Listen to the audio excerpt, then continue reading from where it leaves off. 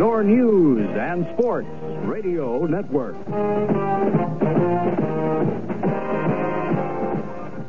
And now WBEN Buffalo, broadcasting at 930 kilohertz, begins another day of service to the Niagara frontier. Our studio-to-transmitter link, WEF 90, operates at 949 megahertz.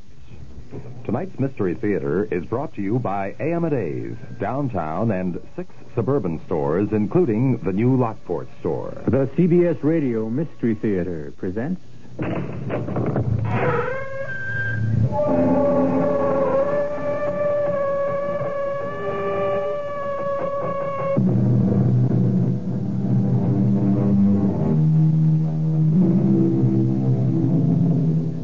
Come in.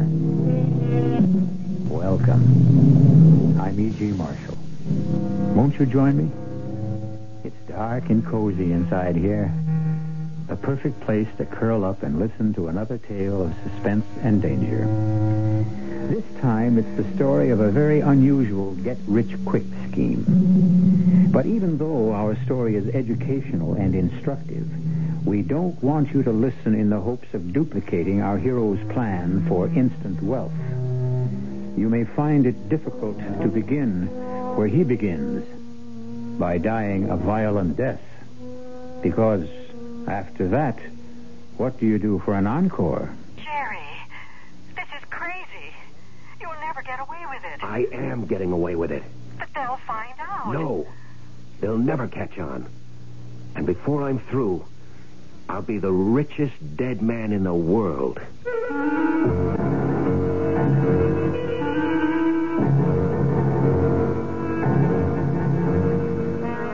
Our mystery drama, Bury Me Again, was written especially for the Mystery Theater by Henry Slessor and stars Michael Tolan. It is sponsored in part by Buick Motor Division and Contact, the 12-hour cold capsule. I'll be back shortly with Act One. You've seen the Budweiser commercials on television, and maybe you've wondered how long people have been putting that famous Bud label on things. Well, not as long as the brewers of Bud have been putting things on the label. Things like a list of Bud's most important ingredients. Quote, brewed by our original process from the choicest hops, rice, and best barley malt. And things like the following statement. This is the famous Budweiser beer. We know of no brand produced by any other brewer which costs so much to brew and age. Our exclusive Beechwood aging produces a taste, a smoothness, and a drinkability you'll find in no other beer at any price. Unquote. Yes, brewing beer right does make a difference. Read the Bud label. Taste the king of beers, and you'll agree, when you say Budweiser, you've said it all. Anheuser-Busch, St. Louis. Gracious, elegant, luxurious sterling silver for radiant holiday tables. Join Amadeus' fantastic Silver Club plan for stupendous savings of 25 to 50% on flatware from the finest silversmiths. No down payment, no finance charge, and up to 25 months to pay. 24-piece sets from Gorham. Services for 4, 8, or 12 by International. Luntz 3-piece place weddings. Heirloom sterling patterns by Oneida Silversmiths. 16-piece starter sets from Reed and Barton. Trade in your present silver for savings on all patterns by Toll. Choose Wallace Sterling's 24-piece service for 8 and get a chest free. And save on all open stock pieces from these famous companies. For gift giving or for your own, the elegance of sterling silver at low, low prices. Join AMDA's Silver Club plan now. No down payment, no finance charge, and up to 25 months to pay. At all 7 AMDA stores.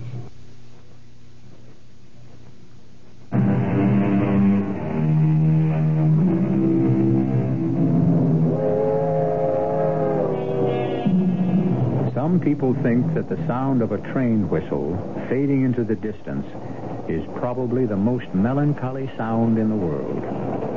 But the people aboard those trains, which crisscross the country, can be melancholy too. As the cracked Chicago Express streaks into the dark stretch of track between Union Station and the town of Fairmont. One of those passengers is staring gloomily into his own reflection in the soot-darkened window. It may be interesting to follow his thoughts. Minus $10,000. Minus $10,000. That's where I'm at after 36 years of living. 36 years of working and sweating and dreaming dreams that never had a prayer of coming through. I owed McGinnis the same $6,000 I'd owed him for 2 years, even after making him payments amounting to twice that much. And then there were the bills. The dentist, the credit card company, the automobile dealer. No, I could scratch that one. The car had been repossessed just the other day. That's why I was taking the train instead of driving to Fairmont. Not that I expected it to do much good. The chances of hitting my maiden Aunt Hilda for money were pretty slim. But when you're down, you'll try anything. And with the thought of McGinnis and his goons coming around for payday again, I was ready for anything at all. But maybe not quite ready for what happened. Pardon me, is this seat taken? Huh? Oh, no. It's all right. Sit down. Oh, thanks. You know, I haven't been in a dining car in years. I didn't know they still have them. Heck, some people don't know there are still trains running. I guess that's so. Everybody thinks in terms of flying these days. I don't like to fly myself. Heck, for most trips, you don't save any time anyway. By the time you get to and from the airport. Yeah, I suppose so. Yeah, you do a lot of traveling? Not if I can avoid it. Well, I can't, unfortunately. I'm one of those traveling salesmen you hear about. But you know something? I never met a farmer's daughter in my life. How do you get a drink here? I've been wondering that for the last 15 minutes. Well, it looks like you've got a drink. Oh, sure. That's my own private stock. I always carry a pint bottle with me on these long train trips just to break the monotony. Yeah. Come on, give me a water glass. Hey, that's very kind of you. My pleasure. Well, here's looking at you. Right. And here's to the farmer's daughter. Maybe you'll meet her this trip. Just hope my wife doesn't find out.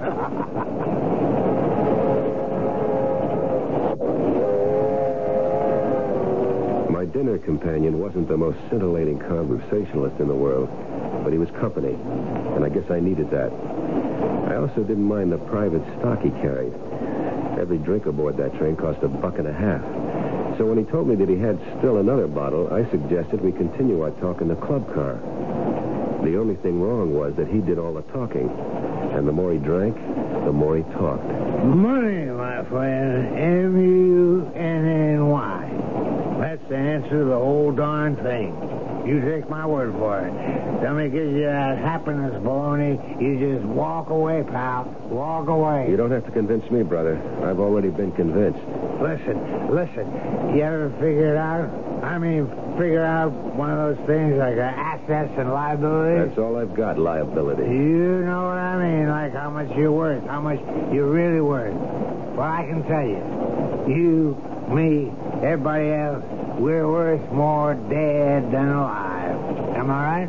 Am I right? Yeah, you're right. You betcha. That's what insurance is all about. You betcha. That's what I mean. That's what insurance is all about. You're not an insurance salesman, are you? No, not me. No, I'm not a liquor salesman either. Too bad about that, isn't it? Hey, bottle's almost empty. Don't worry, friend. Don't you worry. There's more where I came from. There was plenty more. Plenty more whiskey, plenty more talk. Until something happened that sobered up the evening fast.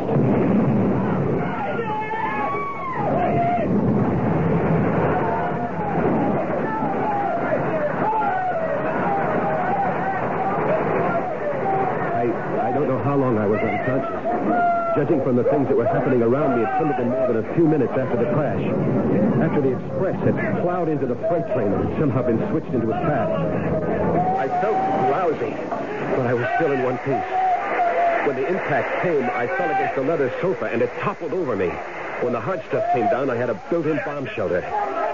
Nobody else around me was so lucky. I saw the traveling salesman, and I knew he was never going to meet that farmer's daughter. Then, I saw something else. The money that peeked out of his wallet, still nice and green. I had the sense to grab the wallet before I crawled out of the overturned car. I stood up as soon as I felt cold air on my face. Within seconds after I left the wreck, the tiny fires that had been burning all around got together in one giant ball of flame.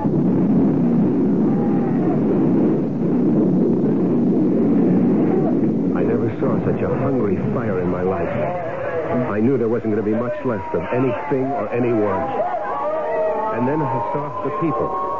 They were all over the place, dozens of them, flashing searchlights, shouting to each other. Hey, mister! Hey! Yeah? What is it? Are you okay? Yes, I'm all right. I'm just a little shook up. Oh, they're putting up a first aid station down this line. Want me to help you over there? No, I'm all right, thanks. No, I'd better take you there. Oh, well, okay. Thanks.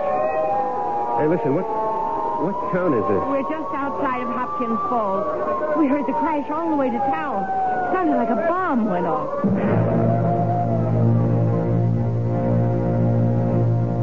She took me to the first aid station, and a guy in a dirty white uniform helped me inside. What's your name? I can't think. I'm all mixed up. Yes, well, maybe you'd better lie down for a while, mister. No. I'm okay. We're setting up a hospital station. We'll have a car take you there if you like. It'll be a while before the ambulance gets here. No, I'm not hurt. I'm just mixed up. Is it far to town? You're really in no condition to walk. Just tell me how far it is. Well, about a quarter of a mile in that direction. Thanks.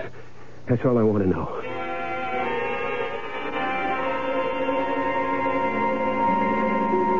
Well, Hopkins Falls wasn't much of a town. There were a bunch of frame houses leaning on each other for support. And the only electric sign in the place was the one I wanted. It said hotel. It took me quite a while to find the desk clerk lurking behind the rubber plants in the lobby. He looked at me curiously and spun the register in my direction. I chuckled when I saw the empty page. When I asked for a room with bath, he almost swallowed his store teeth. I signed the register Benedict Arnold and went up to the shabby room on the second floor. When I closed the door behind me, all I could do was head for that bed. The springs gave in with a rusty sigh, but I couldn't care less. Sleep hit me like a TKO.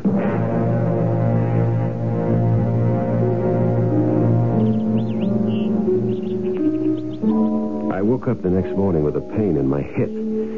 At first I thought I'd broken a bone, but then I realized it was only the bulge of the wallet in my trouser pocket. I counted the money. $110. It would be enough for a little while.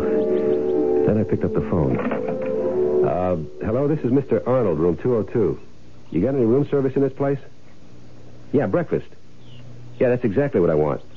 Fried eggs, bacon, toast, coffee. Oh, how about the morning paper? The paper in yet? Any news about the wreck? Fine, good. Be sure to send that up, too.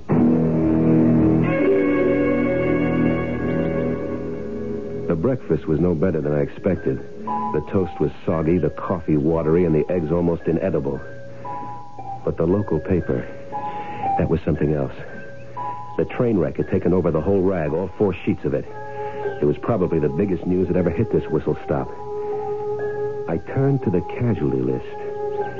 It wasn't complete, but it had what I wanted.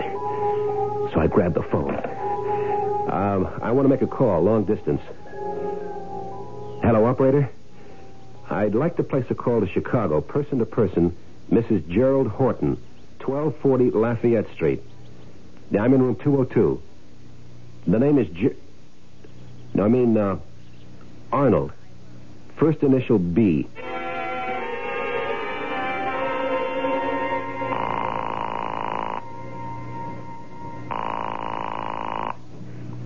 Hello? Myrna? What? Is that you, Myrna? Who is this? Is anybody with you? It's Jerry. Jerry, where are you calling from? A town called Hopkins Corner or something like that. Listen, are you alone? Well, yes, of course I'm alone.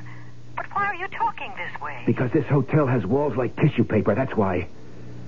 Myrna, did you read about the wreck? The wreck? What are you talking about? The train, the Chicago train. It hit something, a stalled freight train. Dozens of people were killed. Oh, my God. Jerry, are you okay? Quiet. Yes, I'm okay. I got a little banged up. Nothing serious. Oh, thank God. But why aren't you in a hospital? I don't need a hospital. I told you I'm not hurt. I'm just dead. What? You heard me. I'm dead, honey. What are you talking about? Myrna, listen carefully. There's been a mistake out here. A big mistake. And we're going to make the most of it, understand? No. Well, listen and you will. They got me down on the local casualty list. They think I'm dead. Do you get what I'm saying? They've listed me as dead. But how can that be? Well, I must have helped it along a little. I switched wallets with a guy. His was fatter than mine, but he had no use for it anyway. But then the whole train caught fire. He must have been burned beyond recognition. But the wallet was okay. Why, that's awful. You'll have to tell them. No, I don't have to tell them a thing. Why should I? But what for? No, now listen. What's the only valuable thing we own? What? You know about the insurance policy? Yes. $75,000. $75,000. More money than we could save in a lifetime. But we can't collect it. Not if you're alive. I'm going to stay dead, Myrna. Understand? Jerry. You're going into mourning for me. Then you're going to get a check for $75,000 from the insurance company. You're going to slap that money into the bank. Then we're going to wait a while and leave town. But how... You and me and the money makes three. Now do you get it? Jerry, that's illegal. What do you mean illegal? We're only ripping off an insurance company, honey. That's what I call fair game. Well, we've just heard an old adage disproved, that dead men tell no tales. Obviously, here is one dead man who is doing exactly that. A tale of deceit and deception, and, very possibly, danger. We'll find out how good a job our friend does of staying dead when I return shortly with Act Two. If you take a look at the new 1975 cars, it doesn't take long to notice the European influence is strong. And to be sure, there are some new American cars that rival the Europeans, one being Buick's new Skylark SR. But don't consider a Skylark SR because of its touring car interior or its rather rakish profile. Consider it because it's a Buick, possessing many of Buick's nicer innovations, like the new Buick V6, a peppery little engine that spits out a plentiful amount of torque while sipping a surprisingly small amount of gasoline. And if you wish, Skylark SR can abound with creature comforts seldom found on cars this size, with available items like Cruise Master speed control, AM/FM stereo. But you've heard enough. Now you need to see and drive a Skylark SR. And try to remember, it's not a European touring car. It's a Buick. Buick, dedicated to the free spirit in just about everyone.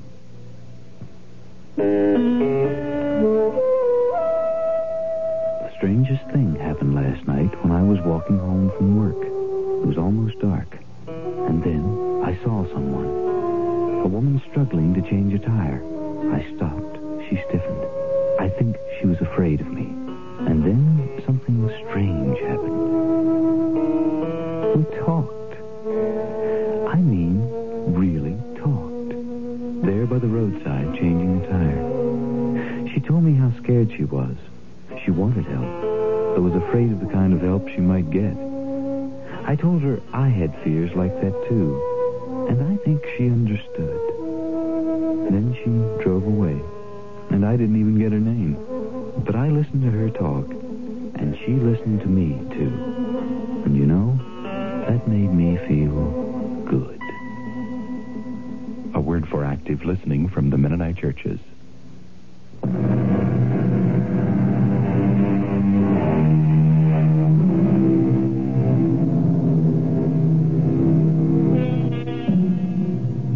Jerry Horton didn't get to see much of the town of Hopkins Falls. He spent the next few days in his room, thinking, drinking, and making plans. It was a pity. The quiet, rustic atmosphere and the countryside might have soothed the savage temperament of the man. But Jerry Horton was far too excited by an image of the future. However, since this is Jerry's story, we'll let him tell you the rest. The $110 lasted me 5 days. It bought me a new suit of clothes at the local emporium, my room and meals, and a bus ticket back to Chicago. I bought myself a cardboard valise, too. I figured a traveling man with a suitcase was less obvious in a crowd. On Friday morning, I put the local phone book, the Gideon Bible, and a couple of hotel towels into the valise and said goodbye.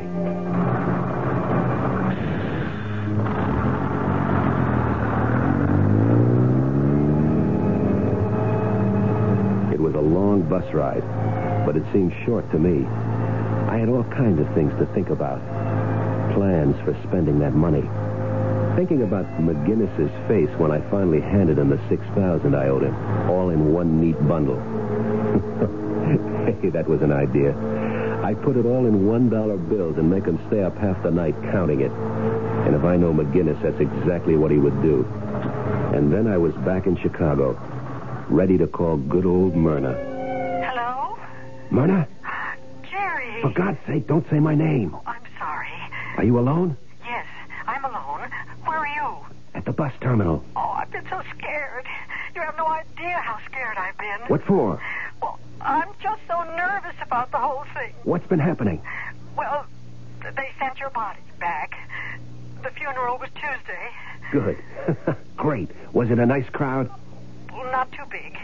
Sandy and Jane couldn't make it, but Dorothy and Tom were there, and Mother was going to fly in from L.A., but I told her not to bother. I mean, well, it seemed silly. You didn't tell her anything? Well, no, of course not. Do you think I'm crazy? Do you think I could tell her that it was some perfect stranger I was putting in the ground?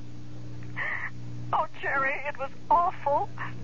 I mean, we picked out that plot together and everything. I was going to be right next to you. Never mind that stuff. We've got more important things to worry about. Living things. Oh, what are you going to do now? I don't know yet. I'm broke. I don't even have enough money for a hotel room. But you can't come here. I know I can't come there, but I've got to eat. So you got to help me. Look, you put about $300 in an envelope and address it to John Nolan, care of the Montgomery Hotel. Did you get that name? Yes. John Nolan, Montgomery Hotel. Don't write it down. You can remember it. Yeah, John Nolan, care of the Montgomery. I'll check in there this morning. Don't try to reach me. That's just asking for trouble. You got it? But what if somebody recognizes you? Don't worry about it. You know the Montgomerys out of our class. So try and make it small bills, okay? No use attracting more attention than I have to. Okay? Yes. Okay. Oh, Jerry, I hope we're doing the right thing. You'll see how right it is when that money comes in, Myrna.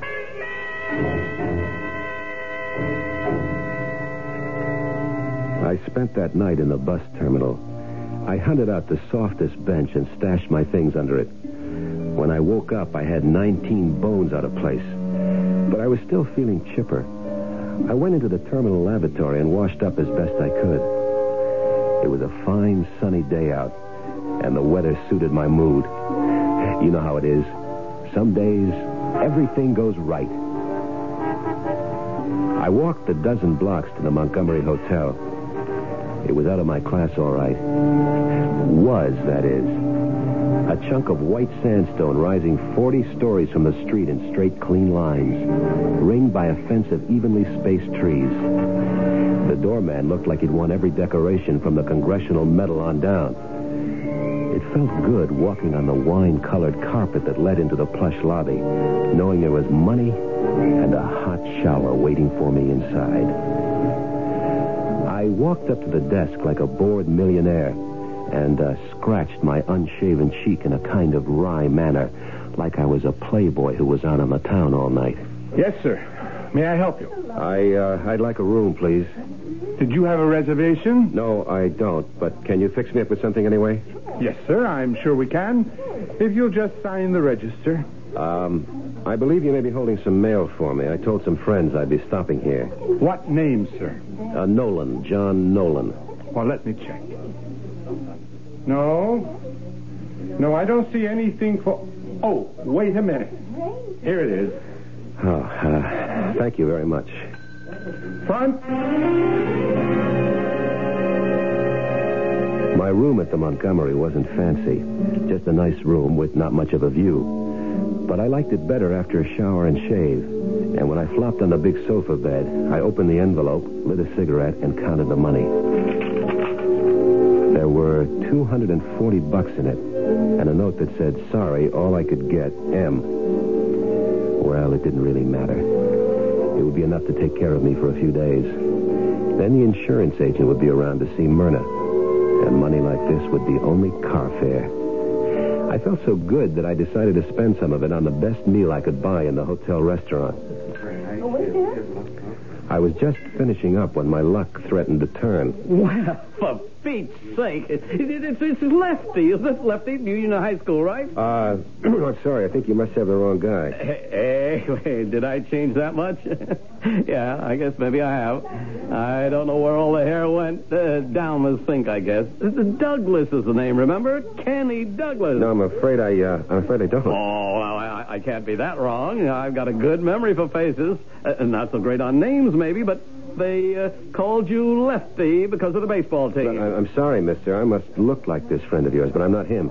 I never went to Union High. I never went to any high school, as a matter of fact. Well, I could have sworn. And as you can see, I'm eating with my right hand. Yeah.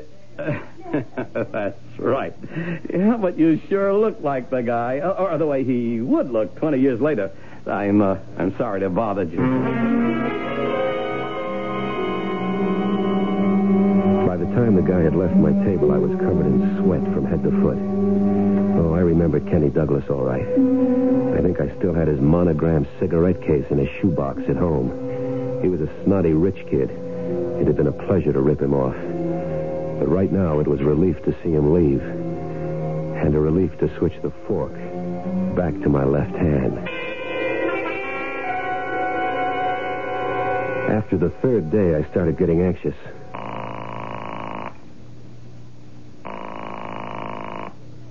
Hello? Myrna, it's Jerry. Can you talk? No, not right now. Some of the girls are over, you know. All right. Just be careful what you say. Just answer yes or no, understand? I can hardly hear you. Now, just be quiet and listen. Has the insurance company contacted you at all? Yes. There's a man here only this morning. A man? Yes, from the claim department. Well, why are they sending somebody from the claim department? There's nothing to claim. I'm dead. Well, he was here just the same. He said it might take a while before the payment was made.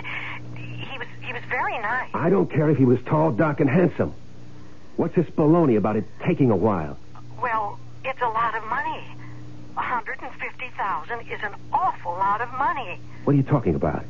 Our policy was for $75,000. Yes, but there's a double indemnity clause, you see? I mean, the face value doubles because of you being... I mean, because of the accident. 150? My God, that's a fortune. We're rich. We're really rich. The only thing is, they have to make sure. Sure of what? The identification, don't you see? Everybody was so burned up in that terrible For wreck. Pete's sake, I was identified. I read my name in the paper on the casualty list. Well, he said it'd be all right. He said it was just a matter of a couple of days. It better be all right. I'm running out of cash. I won't be able to afford the hotel bill. Well, I just can't send you any more money. I don't have a cent. All right. All right, then. But when you get that check in your hands, you better get on that phone right away. Understand? Yes, I understand. John Nolan, Montgomery Hotel. Don't do anything with the money. Just wait for my instructions. All right. I'll wait. But I'm still so scared.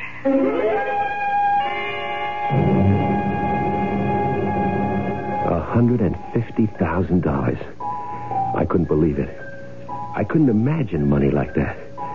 I kept seeing the way that check would look, that long string of numbers.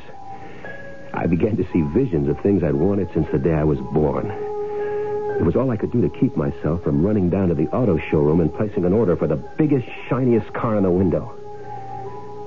But I had to wait. The money wasn't there yet. There was still one more step to go. I was a little worried about Myrna's visitor from the insurance company, but I knew that things would work out all right. This was my lucky time of life, and nothing was going to spoil it. Then, just one day later... Oh, Mr. Nolan. Yes? There was a call for you while you were out this afternoon. It was a lady, Mrs. Nolan, I think. Uh-huh. Thanks very much.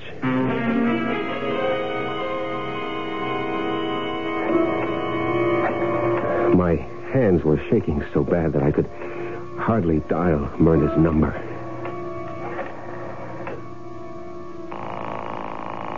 When she didn't answer right away, I started to panic. She wouldn't be calling me unless it was all set. She must have the money in her hand, and I had to make sure that it went to the right place.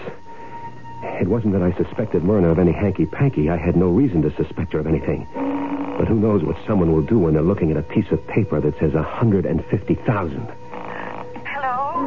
Myrna, it's me. Oh, thank heavens. I was getting so worried. Where were you? The phone must have rung 10 times. Well, I just got in this second.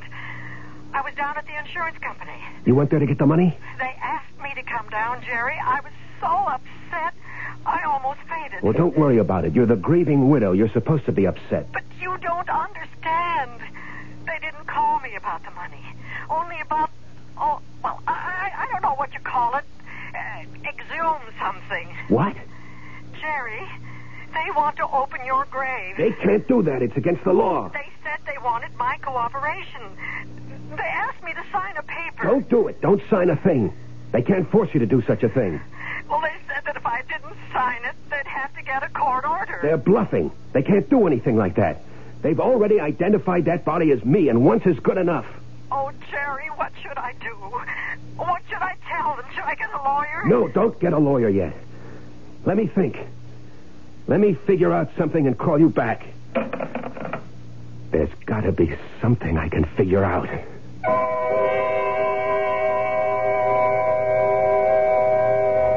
As Robert Burns once told us, the best laid plans of mice and men oft go astray. Even the plans of dead men, it seems. But I think we have a resourceful gentleman here who won't let a mere detail stand between him and his dream. Will the insurance investigators create a rude awakening? Or will our hero find some way to put the number 150,000 into his little green book? Just wait right there, and I'll return with the answers shortly in Act 3.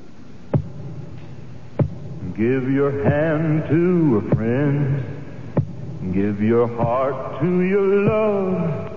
But give your cold to contact. The sooner the better.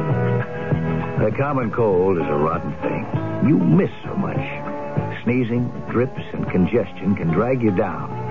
Then, ask yourself the contact question. 6 or 3 or 1? You'd need 6 cold tablets, 2 every 4 hours, or 3 ounces of Cold's liquid, 1 every 4 hours, or just 1 contact for up to 12 hours continuous relief of those symptoms. That's daytime, then nighttime relief. Both the others have things for aches and fever, and the liquid, something for coughs. Not found in Contact 600 Tiny Time pills. Give your cold to contact. 6 or 3 or 1. Take Contact. Only as directed. Who knows what troubles lurk in the hearts and minds of consumers? The man from the Better Business Bureau knows. Oh, Irene, this new sofa is gone already, and... Why, what's that inside the cushion, John? Oh, my heavens, it's crumpled newspaper. How did we ever buy a sofa like this? What can we do? I'll tell you what to do. Who are you, sir? I'm the man from your Better Business Bureau. When you shop for furniture, it's what's inside that counts. Fancy coverings can hide a variety of shoddy workmanship. Read the law label that must be stitched to the furniture. It will tell you the filler material used, and buy from a reputable dealer. Oh, thank you, sir. We'll know better next time. Not at all, ma'am. Just another tip from your Better Business Bureau.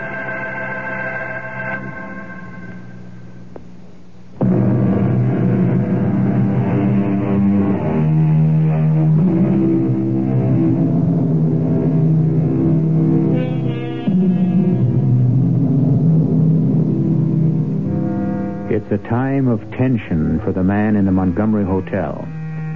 Now every hour seems to stretch ahead interminably. The watch ticking on his wrist seems to have hands made of lead. But as he paces his hotel room, smoking endless cigarettes, downing pots of lukewarm hotel coffee, he seems to have arrived at no solution to his dilemma. And then...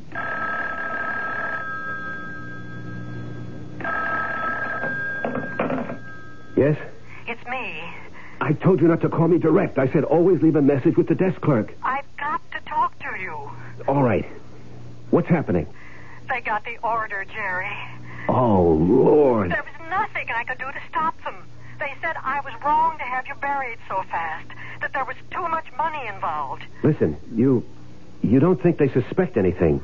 No, I don't think so. I've been careful, I swear I have. Those insurance guys are sharp, you know. I'm telling you, I haven't done anything wrong. I've been crying my eyes out just as if you really got killed. Everybody keeps telling me that I'm taking it too hard. What they don't know is that I'm scared. All right. Just calm down.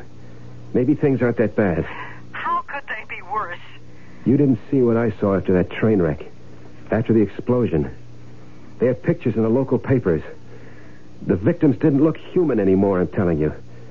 They were just like pieces of charcoal. How awful. Even if they open that coffin, they won't see anything but a handful of ashes. So stop worrying. Are you sure, Jerry? I'm sure. At least I think I'm sure. And what if they figure out that it's somebody else? Okay, so we lose the bread. The wrong man got identified. It wasn't anybody's fault, right? And as for me, I guess I'll be just another runaway husband. Jerry, you don't mean that. No, don't worry. You'll be seeing me again. Broke as usual.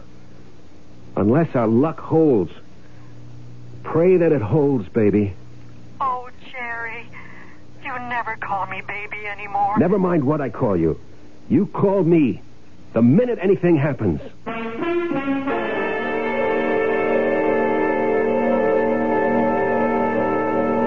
The next couple of days were the worst of my life. There was nothing I could do but concentrate on that phone. Stare at it, waiting for it to ring. After a while, I started yelling at it, ordering it to ring, like some kind of nut. But it stayed silent. It just stared back at me until I got so jumpy that I had to get out of the room. But I wasn't on the street for 5 minutes before I found myself heading back for the lobby and demanding to know if there'd been any calls for me. The answer was always no. And then, on the morning of the third day after Myrna's call, when I wasn't even thinking about the phone, it rang. Hello? Jerry, it's me. I've been going nuts here. Why didn't you call me before? There was nothing to say. You told me to call you when something happened. Well, something must have happened by now. Did they exhume the body? Yes, they did. Well, go on. Jerry, it was just like you said. I didn't see the body, but the insurance man told me about it. He said he felt awful describing it to me, but he thought I should be told. Jerry, there were only ashes in that coffin. Thank the Lord. I was so scared, but it's all right now. Everything is all right. No, it won't be all right until you've got that money. But I do have it. What? That's what I'm calling about. I've got the check. It's right here in front of me. $150,000. I never knew there was that much money in the world. Okay, now listen close. Here's the way we're going to handle it. The first thing you do is deposit the check to the regular account. Yeah, I was going to do that this morning. I was so afraid to have such a big check in the house. All right, so deposit it. And then go to the Chemical National Bank, the one on Clover Street, near the Arch. You know the one I mean? Yes, but what for? Just listen and do what I say.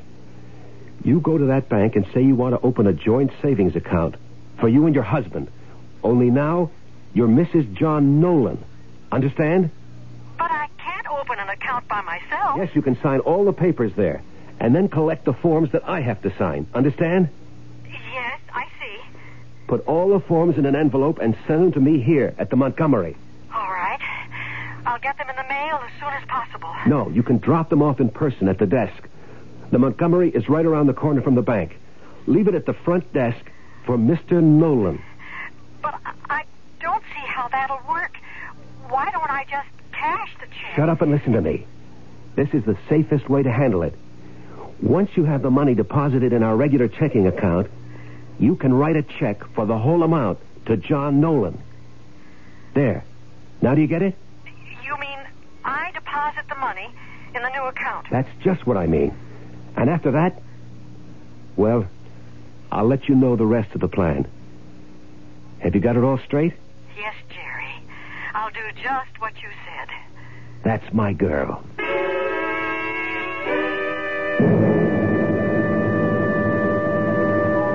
It was cloud nine time. I felt like I was floating. Like I was drunk on expensive champagne. And it wouldn't be too long before I was. I was mentally throwing out every shabby suit in my closet and replacing them with custom-made threads. I was so stuffed with dreams that the next few hours passed by in a pink haze. Hello? Mr. Nolan, I have an envelope here for you. Shall I send it up? Yeah, thanks. Send it right up.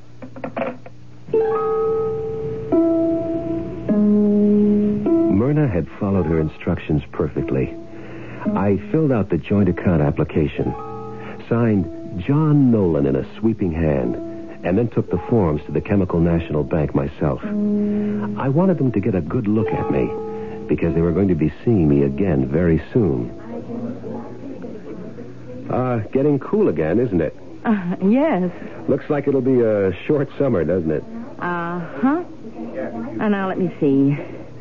How much are you depositing initially, Mr. Nolan? Well, my wife will be making the first deposit tomorrow morning. Uh-huh. It'll probably be a big one.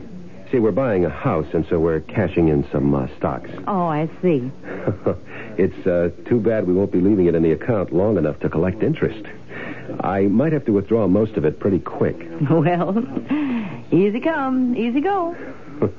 That's right. Easy come, easy go. She didn't know how funny that was. And 2 days later, when I strolled back into the Chemical National Bank, the joke was all ready for the punchline. I had the passbook in my hand and happiness in my heart when I walked across the marble floor to the teller's cage marked M-N-O. I caught a glimpse of the bank guard's dark blue uniform. He looked fat and lazy. I stepped up to the window and started to say hello to my girlfriend of the day before. But then I remembered I had a withdrawal slip to make out first. So I smiled apologetically and went to the glass-top counter in the center of the room. I copied the number from the passbook and filled out the amount. $20,000. No, I wasn't going to withdraw at all. I was smarter than that. All that bread going in and out so fast, that would attract too much notice. I was going to chip away at it, a piece at a time. Oh, hello. I see you didn't waste any time. Nope. Got to get that deposit down today. Uh-huh. 20,000. Well, I'm sure you'll want a bank check for that, won't you? Yeah, I'd better. I wouldn't want to walk around with that much cash. Oh, one moment, I have to see an officer. Take your time.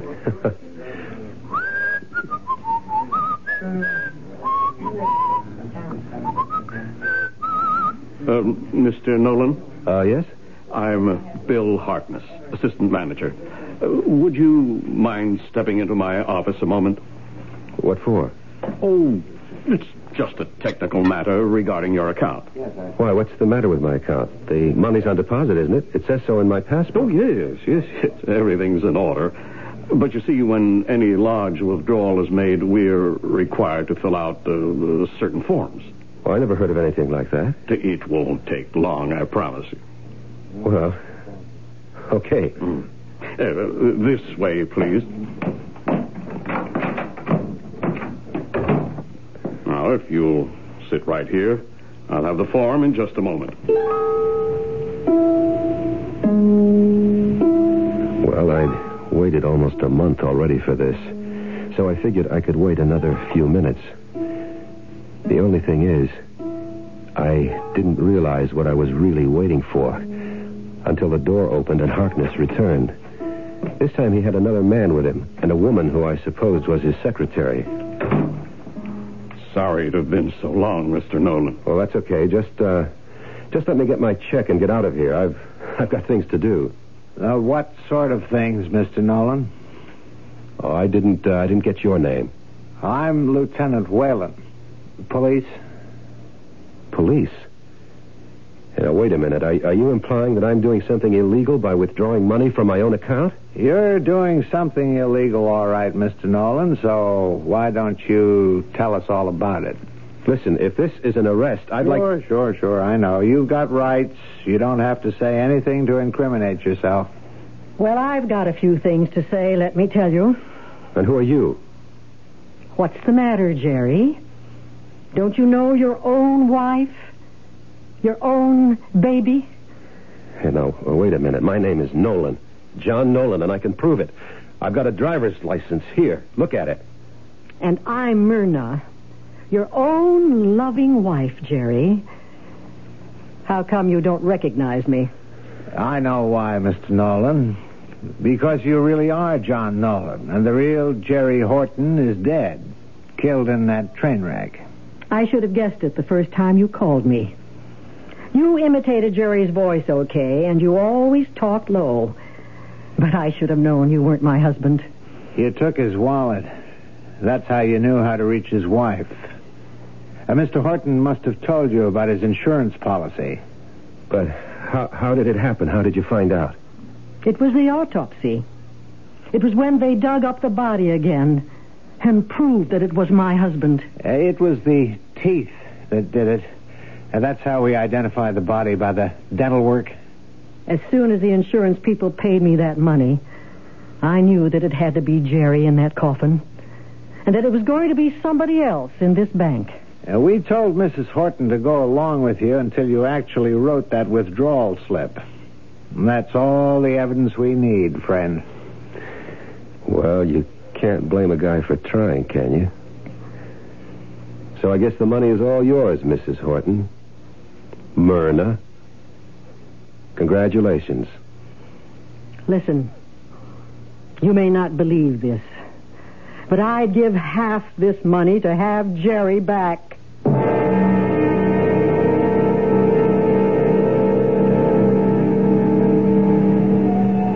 Of course, the moral of our story is that crime doesn't pay, even if the insurance companies do. And now you see why we don't recommend our hero's method of getting rich. Because now, Mr. Nolan is going to be going somewhere that boasts no champagne, no fancy cars, and very little change of wardrobe. I'll be back shortly. How many things can your family do together? Go to a movie? Go to a circus? Go on a picnic? Go on a vacation? Face it, in today's America, family fun is hard to come by. And with busy schedules, just getting the family together is not an easy thing to do. How would you like to have a little family fun every week? How would you like to learn together? How would you like to grow together? And how would you like to help your son get an edge on growing up? Cub Scouting is helping families like yours be a family. It sure helped ours. Today's Cub Scout program is just as much for families as it is for boys. So when your son wants to join a Cub Scout pack, remember to take along the whole family. That's what Cub Scouting is all about. For the Cub Scout pack nearest you, call the Boy Scouts of America. They're in the white pages of your phone book.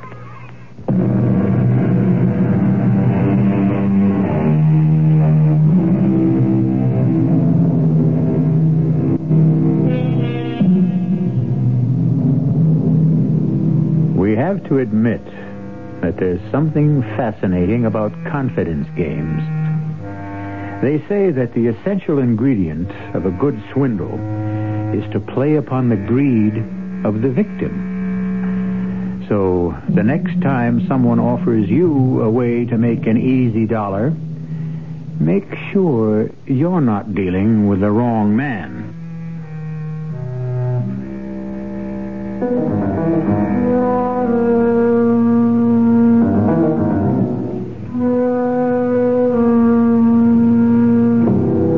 Our cast included Michael Tolan, Vicky Vola, Gilbert Mack, Mary Jane Higby, and Robert Dryden. The entire production was under the direction of Hyman Brown. And now, a preview of our next tale. What do you have in the pet carrier box? I hate to tell you, but... Oh, dear, not again. I'm afraid so. Oh, you are so careless with pets, Hugo. There's 4 cats dead already this year. You'll want to bury this one out by the roses, too. If I may. Well, it's getting a wee bit crowded, but I'm sure you'll find a nice little spot. What happened to that pussycat of yours, Hugo? She had an accident. Oh, what sort of accident? To tell you the truth, she sort of lost her head. Oh, you leave your door open and your poor little cat rushes out into traffic, particularly on that busy street you live on. What do you expect? Well, dear, you'd better hurry. It's getting dark. Yes, that's what I was waiting for. Radio Mystery Theater was sponsored in part by Anheuser-Busch Incorporated, brewers of Budweiser.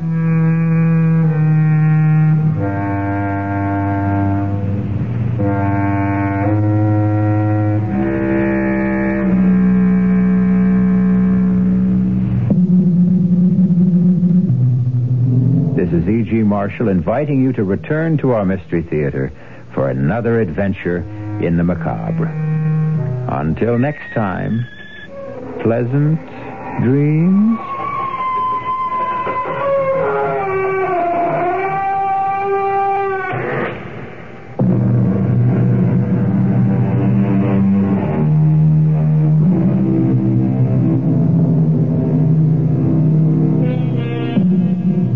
Tonight's CBS Mystery Theater has been brought to you by A.M. & A's, downtown, and 6 suburban stores, including the new Lockport store.